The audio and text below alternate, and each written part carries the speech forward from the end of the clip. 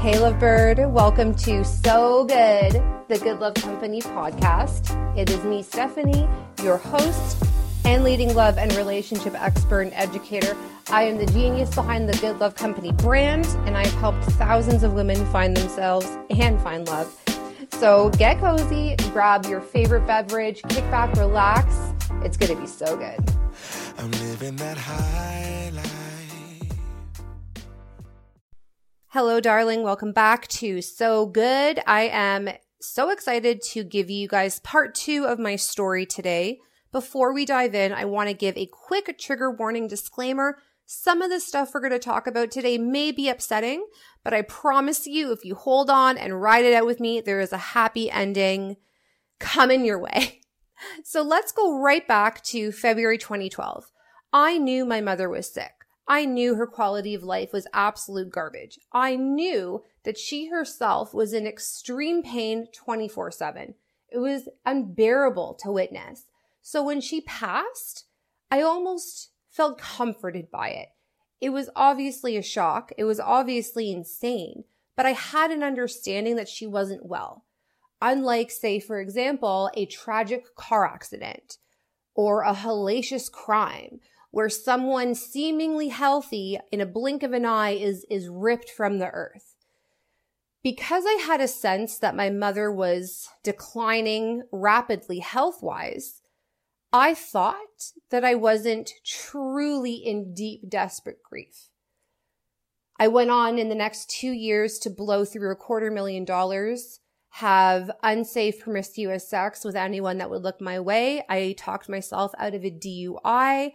I ended up getting fired from 3 jobs, on the brink of losing my car. I'm driving around with a bumper hanging off, a dummy tire, expired insurance. My life was unmanageable. I had nobody. It was just me sitting in a condo that my mother died in, that I used my inheritance money to pay off and redo. Sitting with my cat, chain smoking, and drinking wine every night. By the time I was 28 years old, I had no money left and found myself working as a maid. The reason why the job of being a maid was so appealing was that the company that I worked for would pay you weekly and you would get a car. So here I am at 28 years old, college educated, had everything going for her. And she is barely employable, skirting the law of legality every day. And now she's cleaning toilets for a living. It was so excruciating that I decided to continue to ignore my pain, not knowing it was unaddressed grief, and spend my money on cigarettes, alcohol, and subscriptions to Tinder. I ended up having a wild, promiscuous, let's say 6 months. I had threesomes with celebrities that you would know of. I have completely fell at the mercy of sex, drugs, and rock and roll. And I remember bawling my eyes out, sitting in this car that I had because I was a maid and this company provided transportation. And I'm Googling how to become a sugar baby, how to become an escort. I'm Googling strip clubs in my area. I'm Googling how can I become a sex worker without anyone finding out. This was the brink of my darkest time, thinking to myself, this is what my life has become. I'm about to be a prostitute. I'm about to completely give myself over to this partying, promiscuous lifestyle. My 29th birthday is rolling around. It's January of 2015. My birthday is in February. And I'm thinking to myself, this cannot be the last year of my 20s. I cannot keep doing it like this. So I decided I was going to pray for the first time in probably 20 years. And I was going to pray to a God I didn't believe in, a God that I thought abandoned me, a God I thought, just completely made everyone else's life easier, but mine was constantly put between 2x4s to the face. I said in that moment, I'm willing to see things differently. I'm willing to do what needs to be done because I'm in a pit that I can't get out of. All I want is someone to love me. All I want is someone at the end of the day where I can come home and I can put the key in the door and open the door and this gorgeous guy is cooking dinner and there's music playing and he's laughing and he's sexy and he wants me there. I want that more than anything. And I don't know if it's ever going to happen for me. And every time I turn around, I keep fucking up. Every time I turn around, I keep getting broken up with. I keep getting fucked and chucked. I keep getting drunk. I keep getting everything else except for the thing that I want the most. So because of the intelligent woman that I am, I realized that, there's some disconnect here. So it's got to be above me because I'm not doing it right. I do not know what the hell I'm doing anymore, and I'm almost 30. I have no parents. I have no brothers and sisters. I have $20 in my bank account. That's it. So anything other than what I'm doing sounds great. When I had my prayer session, I was divinely guided to pull out a piece of paper and a pen. I was then told to write what was in my heart and write out the anguish. Oh, and you have to listen to music. Oh, and it has to be this song. Oh, and it has to be right now. The song that was divinely guided to me was called Ready for Love by India Arie. I highly recommend you listen to it if you are in the space of calling in your person. It is profound. It is breathtaking. You will cry. I was instructed through a guided divine meditation with my conversation with God to listen to this song on repeat while I write. And I was instructed to write a letter, a thank you letter, acting as if I already had the thing that I had. And quite frankly, it was the easiest thing I ever written. And before I knew it, 3 pages of thank you so much. He's amazing. I love that he cooks like this. I love that we have the best sex in the world. It's so wonderful that I don't worry about him. It's so great to be listened to. His hands are so strong. I love everything about him. Thank you so much. I felt the time shift. I felt the divine order being placed. And just like that, the exercise was complete. There was nothing else left to say. There was nothing else left to write. The song turned off. And I felt in every cell of my body that something amazing was about to happen. And that I had done the hardest part by getting honest about what I wanted and honest about where I was at in terms of being able to handle, hold, and receive it. Because I had that faith piece, because I had that true desire that flew out of me, my physical body responded with a yes. A month later, the job that I had didn't work out.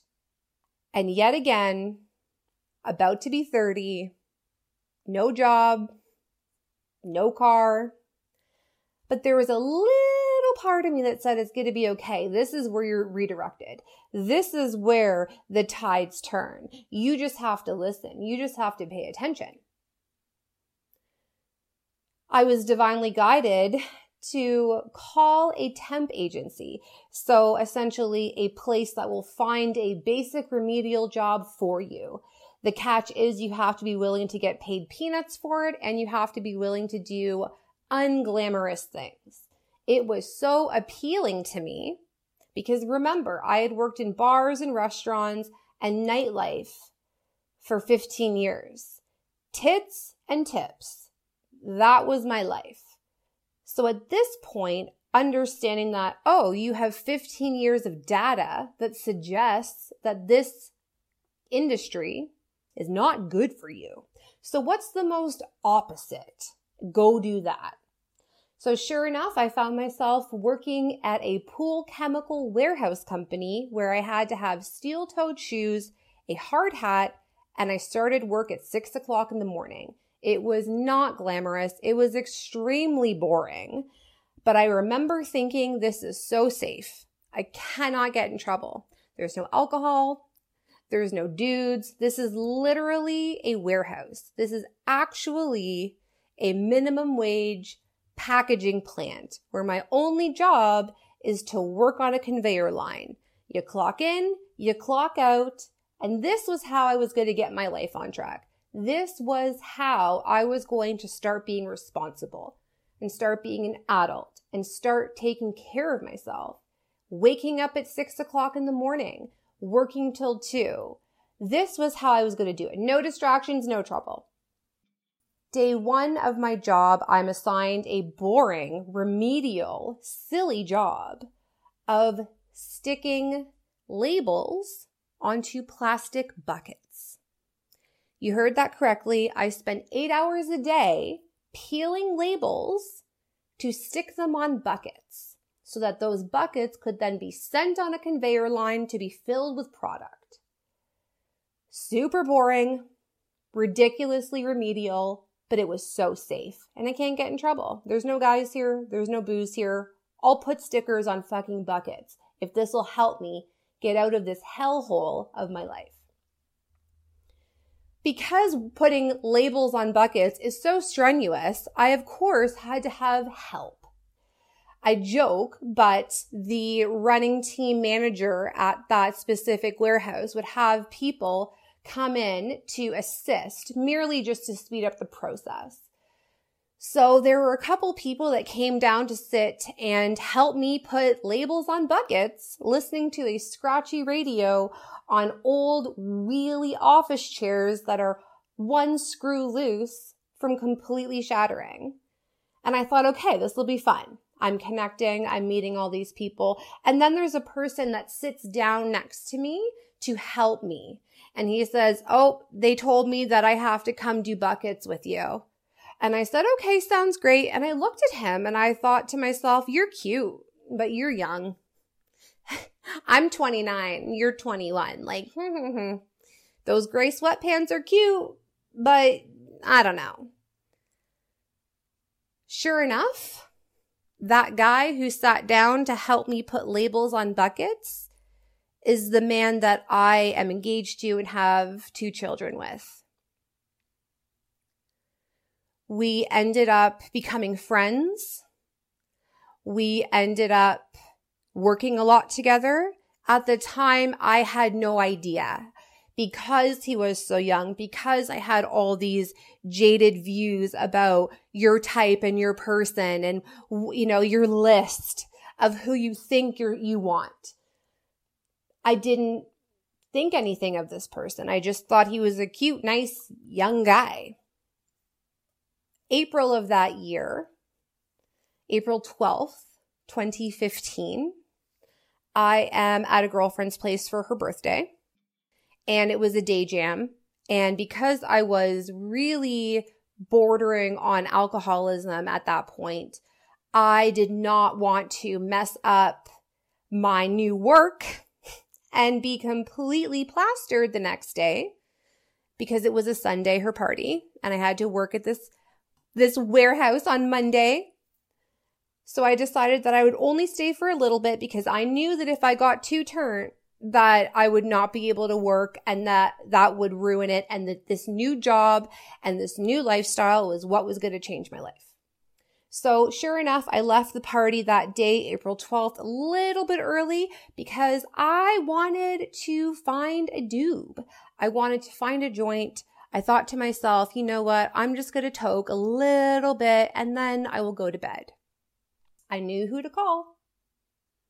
This was before Canada recognized cannabis as a medicinal, legal, recreational, beautiful way of life. This was when it was still a little bit sketch.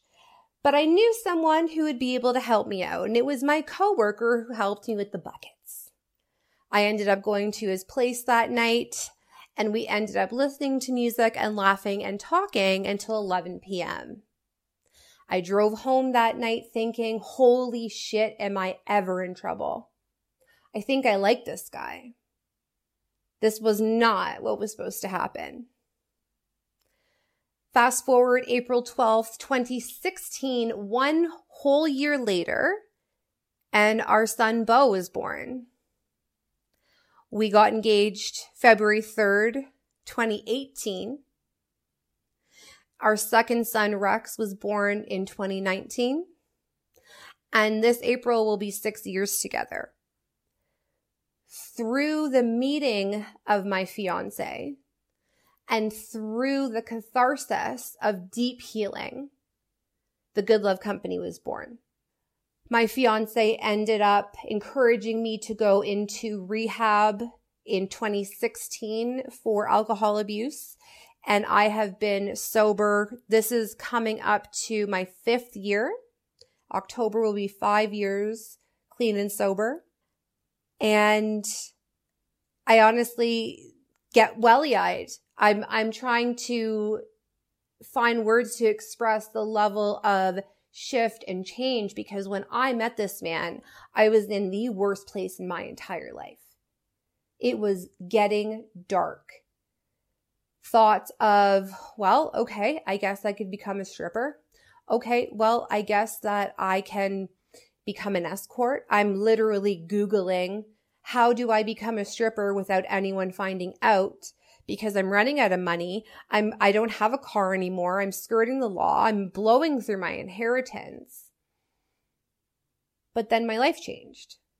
I spent the next years researching the hell out of romantic love behavior. Why do we do what we do?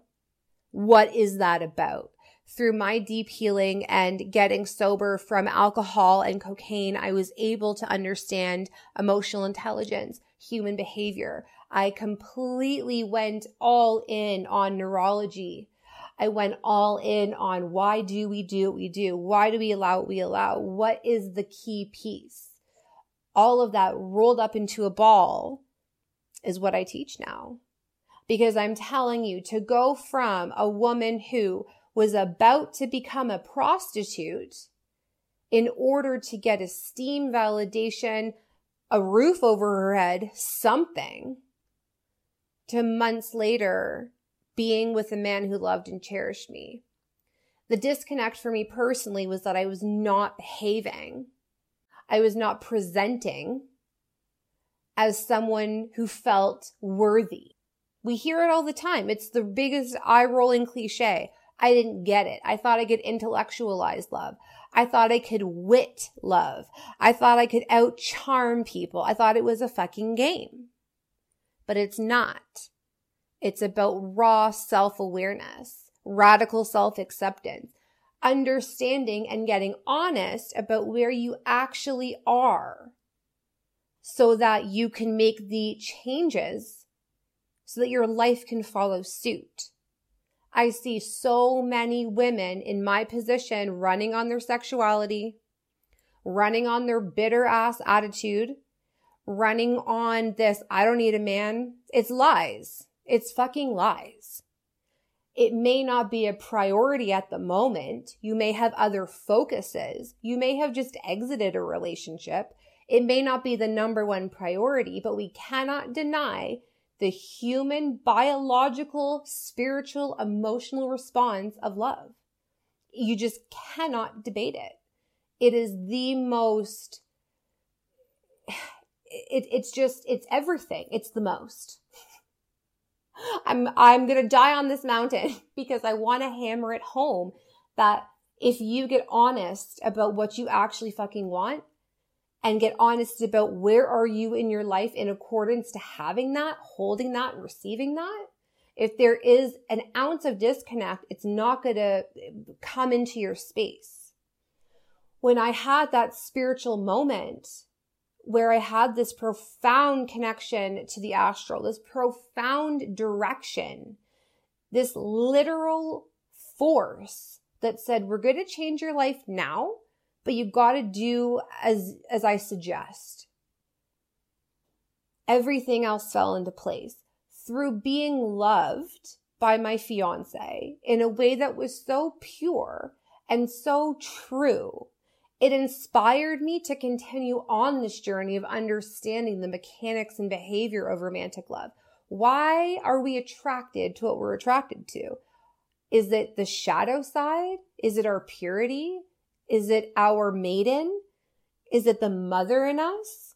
I found through my own story of completely grasping at straws, being so lost, being so desperate, considering selling my body to feel something, only then to go on to have this exquisite soulmate relationship that inspired a extremely successful business. And this podcast that you're listening to, 2 more human babies in the world that were made through an expression of love.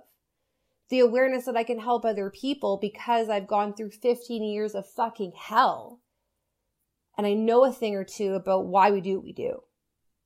My story really is about the beauty of transformation, the beauty of rigorous honesty, understanding and accepting your gifts, skills, and talents, and being able to get to a place of like, this is what I fucking want, and I'm willing to do what it takes. Because I can tell you, it is so magical to be loved for who you are.